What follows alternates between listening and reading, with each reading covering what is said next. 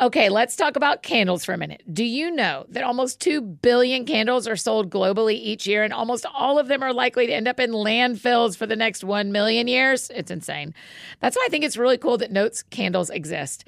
They're working to eliminate single-use candle vessels and give home fragrance lovers a more earth-friendly option. Notes has created a refillable candle system that allows you to use your candle vessel over and over again. It is super easy. The candles are made with fragranced wax beads, so all you do is place the wick in your reusable Notes jar and fill it up with the wax beads and enjoy your fragrance for up to 36 hours. The Santal and Atlas cedar scent is like this woodsy, calming smell. It's so nice. And they have oat milk and balsam berry, vanilla and pepperwood, pistachio and rosewater, and a total of 13 really great options to choose from. Be a responsible consumer while not giving up high-quality home fragrance by making the switch to Notes. You can build your custom starter kit right now at notescandle.com/thatsoundsfun. Right now, Notes is giving our friends 15% off and free shipping when you buy a Notes starter kit using the code ThatSoundsFun. Just use that code ThatSoundsFun when you're placing your order. That's That Sounds Fun at notescandle.com/thatsoundsfun. Hi, friends. Happy Mother's Day. I am Annie F. Downs, and welcome to this bonus Mother's Day episode for you today on That Sounds Fun. I'm so happy to be here with you today. First of all, happy Mother's Day to my mom. Happy Mother's Day to my sister. Happy Mother's Day to so many of my friends who are raising my mini BFFs. I am so thankful. Happy Mother's Day to all the women who are mothering me in ministry and mentorship and friendship. And I'm just really grateful today for the women around me who are mothering in 1,000 ways. I know Mother's Day has a lot of really complicated feelings for some of us, whether it is joyful and tender or hopeful or maybe a little hopeless. I want to invite you to listen in for the next 15-ish minutes. I recently got to interview Dr. Nijay Gupta on episode 464 of the That Sounds Fun podcast, and you loved it. Y'all loved it. Y'all shared that show like crazy and told me in every way, and told Nijay in every way, how much you enjoyed what you learned and how on our mind-blown emoji scale, this was high. I know. Y'all got to go back and listen if you haven't yet. But Nijay's book, Tell Her Story, is a beautiful piece of work on how women led, taught, and ministered all throughout Scripture, and particularly a lot in the Gospels. And as we talked about the women all throughout the Bible, we decided to save our conversation about Mary, the mother of Jesus, for today. There are some super interesting Easter eggs that really stand out about her. Not just Mary as the mother of Jesus, but Mary as the disciple of Jesus. What can we learn from the way she lived? And what do we see in this relationship between a mother and her son, but also a mother and her Savior? It is so fascinating. And as you can imagine, as you remember from Nijay last time, lots of mind-blown emojis coming. So here is my short conversation for you on this Mother's Day about Mary, the mother of Jesus, with Dr. Nijay Gupta. Dr. Nijay Gupta, welcome back. Happy Mother's Day to all of our friends listening. Thank you for coming and having just a quick conversation about Jesus' mom. My pleasure. Happy Mother's Day to my wife and my beloved mother. Yes, same to my mother. Okay, I just wanted to separate Mary. Our friends can go back and listen to you last week as we talked about this, your whole book, Tell Her Story. But I thought, let's just talk about Mary on Mother's Day. She is such an interesting character that you found some deeper things about, some Easter eggs about that I think, whether you're a mother or not, I'm not a traditional mother, but I love reading what you sought out and found about Mother Mary. So what are some things that stand out to you about her? Yeah, one of my favorite texts in the whole of the Bible is Luke chapter 1, verses 46 to 55, which is traditionally called the Magnificat, sometimes called Mary's Song of Praise. So Mary's pregnant, and she, is committed to doing this. And she's a young person. I have a 16-year-old daughter. Oh, right. So I know that age. Yeah. And I just can't imagine my daughter not only being pregnant, but being pregnant with Jesus. Right. Right. And she sees her cousin, and she belts out this song, right, in the Judean Hill country. And if I were to sing a song like this, it would probably be, I'm so excited about what's going to happen in the future, especially with me, or with this child. Right. But she sings a song about Israel. Yeah. And she sings a song about the world, the depth of this young woman is incredible. She sings a theological song about what God is going to do. The only comparative I have, I don't know if you remember, I think we're about the same age. I think remember the movie. It was like the animated movie about Israel, the Exodus. What am I thinking? What's the name of that movie? Yes. There can be miracles. Yeah, that's exactly right. Oh my God, Prince of Egypt. Prince of Egypt. Yes. And I think about what they would sing as they were liberated from slavery. And Mary sings that kind of song. So the precocious, intelligent, almost prophetic. I think in one article I used the word scribal. She had like the scribes. Yes. She has this theological intelligence. Yes. Right? Where she sings this song that God's going to pull down rulers from their thrones. She knows already God is going to turn the world upside down through this child. And so you can just feel the whole hopes of the people of God well up and shoot like a geyser through this 15, 16-year-old young girl. Yes. Who knows that something big is going to happen here. Some things that are amazing about this is God chose her, right? Yeah. Paul says it at the right time, Yep. right? This happened. And Joseph disappears. He died. Yes, he never says anything. My dad the other day was like, do you realize Joseph never says a single word? He disappears. Yeah, after those early scenes, when Jesus is 12 or whatever. And so think about this. According to Deuteronomy 6, who teaches Jewish children the word of God? Their parents. Their parents do. They go to synagogue, they learn from a teacher, but day by day, right? When you wake up, when you lie down, when you go about, you're learning. So when he's 20, 25, 28, 29, right? Choosing his Birkenstocks for the ministry. Right. Right? It's Mary that he's talking to. Now, what's interesting is in this time and culture, if your father dies, normally another male relative is going to step in and father you. It's like an uncle or a grandparent. Yeah. But when we read the Gospels, it's just Mary. Yeah. And it would be really normal for Mary to just stay home and Jesus is doing his itinerant thing and she's just going to send a letter and check in every now and again. How are you eating? Yeah. Are you getting enough sleep? Like my mom does. But she pops up every now and again in these stories, the wedding of Cana, right? She comes knocking and saying, let me in. And he says, these are my mothers and my brothers.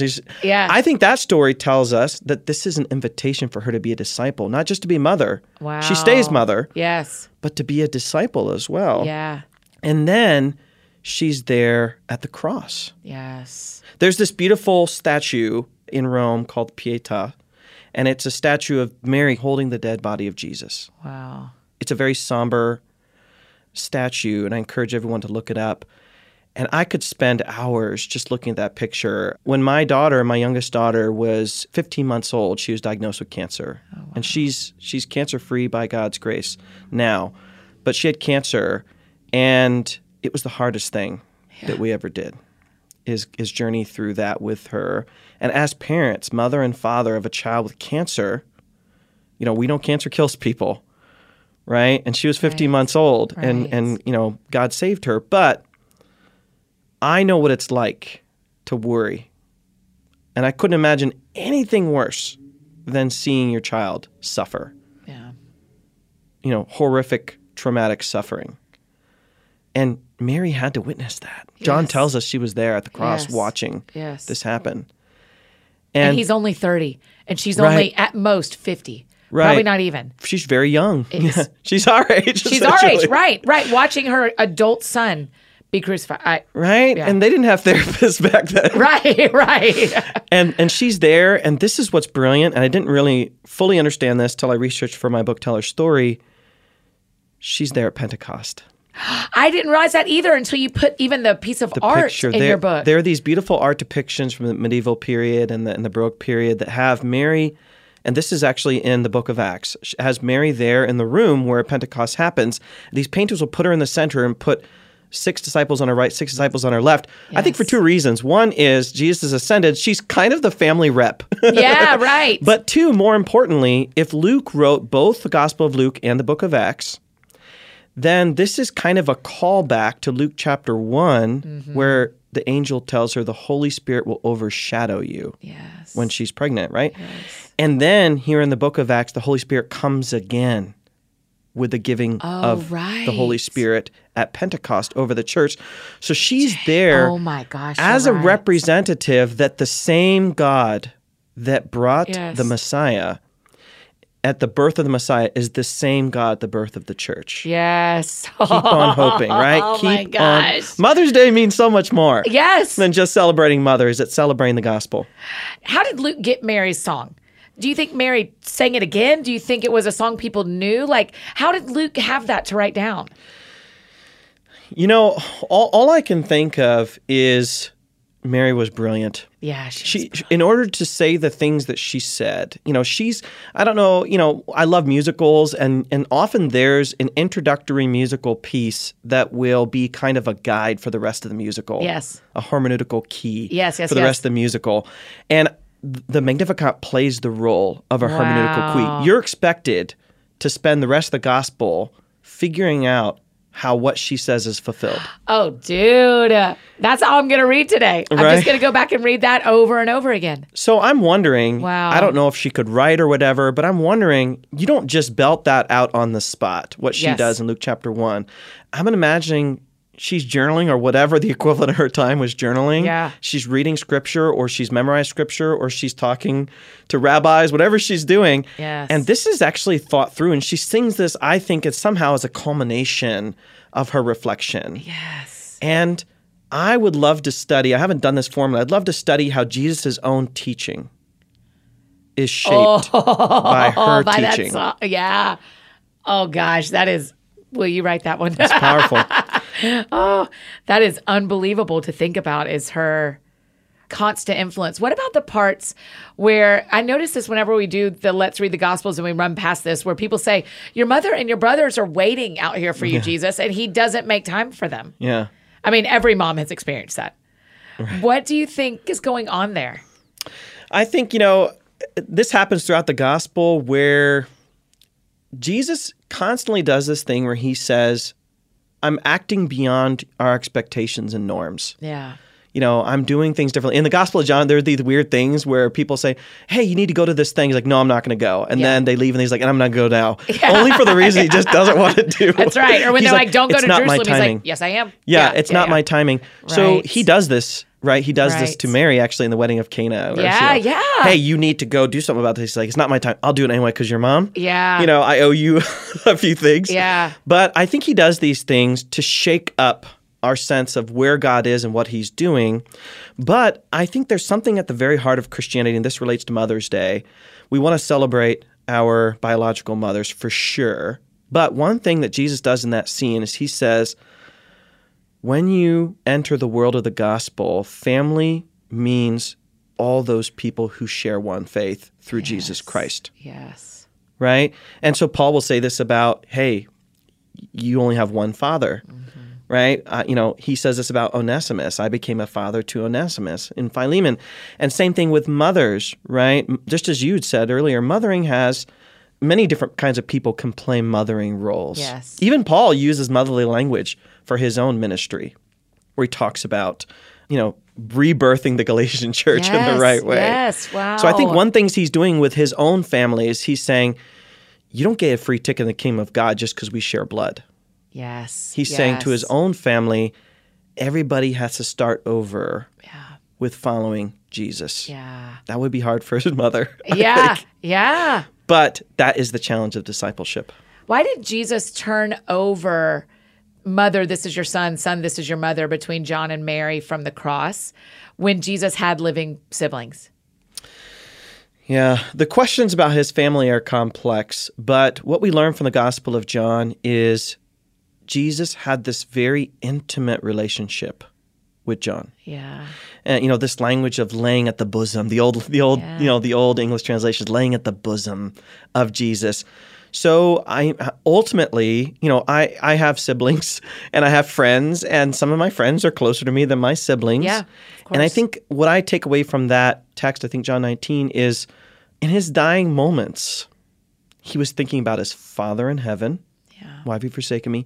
And he's thinking about his mother on earth. Yes. That's what we can say beautiful. Is he's got 3 breaths left. Yeah. And with 2 of them, he wants to say, I want to make sure mom's taken care of.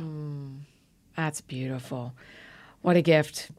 it is a sweet thing to see that modeled for me as a non-traditional mom, to see a ministry mother modeled in her. And beautifully, we get to see it throughout the Bible. But I've always also enjoyed reading and watching her in my mind be traditional mother and ministry mother to so many. Yeah, that's really cool. Oh, you guys, wasn't Mary brilliant? I just loved, and the book goes into it even deeper than Nijay did with us, so it's absolutely worth the read. But man, what an incredibly cool conversation to think about today. And no matter what season you're in, whether you're an adoptive mom or hoping to be a mom, grieving a mom, or listening right now with your mom or missing your mom, or there are kids running in and out between your legs and around the kitchen counter because you're momming right now. I hope this conversation reminds you that whether you're a mother physically or mothering through ministry, your life and your work and your impact really matters. Like Nijay said, I wonder what we learned from Jesus that he learned from his mother. Oh my gosh, I cannot quit thinking about that. If you haven't listened to episode 464 with Nijay yet, go back and listen. It is tagged in the show notes below. And go get your copy of his book, Tell Her Story, so you can read about Deborah and Phoebe and Priscilla and Mary Magdalene and all the women who helped spread the gospel from Genesis to Revelation. And if you're just now looking for a gift for your mom, yikes, but good. This book is a great one. Okay, you guys. Why don't you go out today, ask your mom or a mom that you know and love what sounds fun to her. And for all the women in your life that are mothering, whether they're partnering with you in mothering your children, or whether they're mothering a ministry alongside you, or whether they're mothering your children in their classrooms, today's a great day to reach out and celebrate other moms in your life as well, other people who are mothering. And all you moms out there, I hope you feel super loved. All the women and all the ways you're mothering, I hope you feel super loved and seen today. If you need anything else from me, you know I'm embarrassingly easy to find. Annie F. Downs on Instagram, Twitter, Facebook, all the places you may need me. That's how you can find me. And I think that's it for me today, friends. Go out or stay home and do something that sounds fun to you, and I will do the same. Today, what sounds fun to me, since we are not doing Mother's Day with my family this weekend, I'm going to pop around and see a bunch of my mom friends and tell them how amazing I think they are and what they do and how grateful I am for my mini BFFs. So that's what sounds fun to me today, is a little tour of homes with all my best friends. I cannot wait. Y'all have a great Sunday, and we will see you back here tomorrow with Shane Claiborne.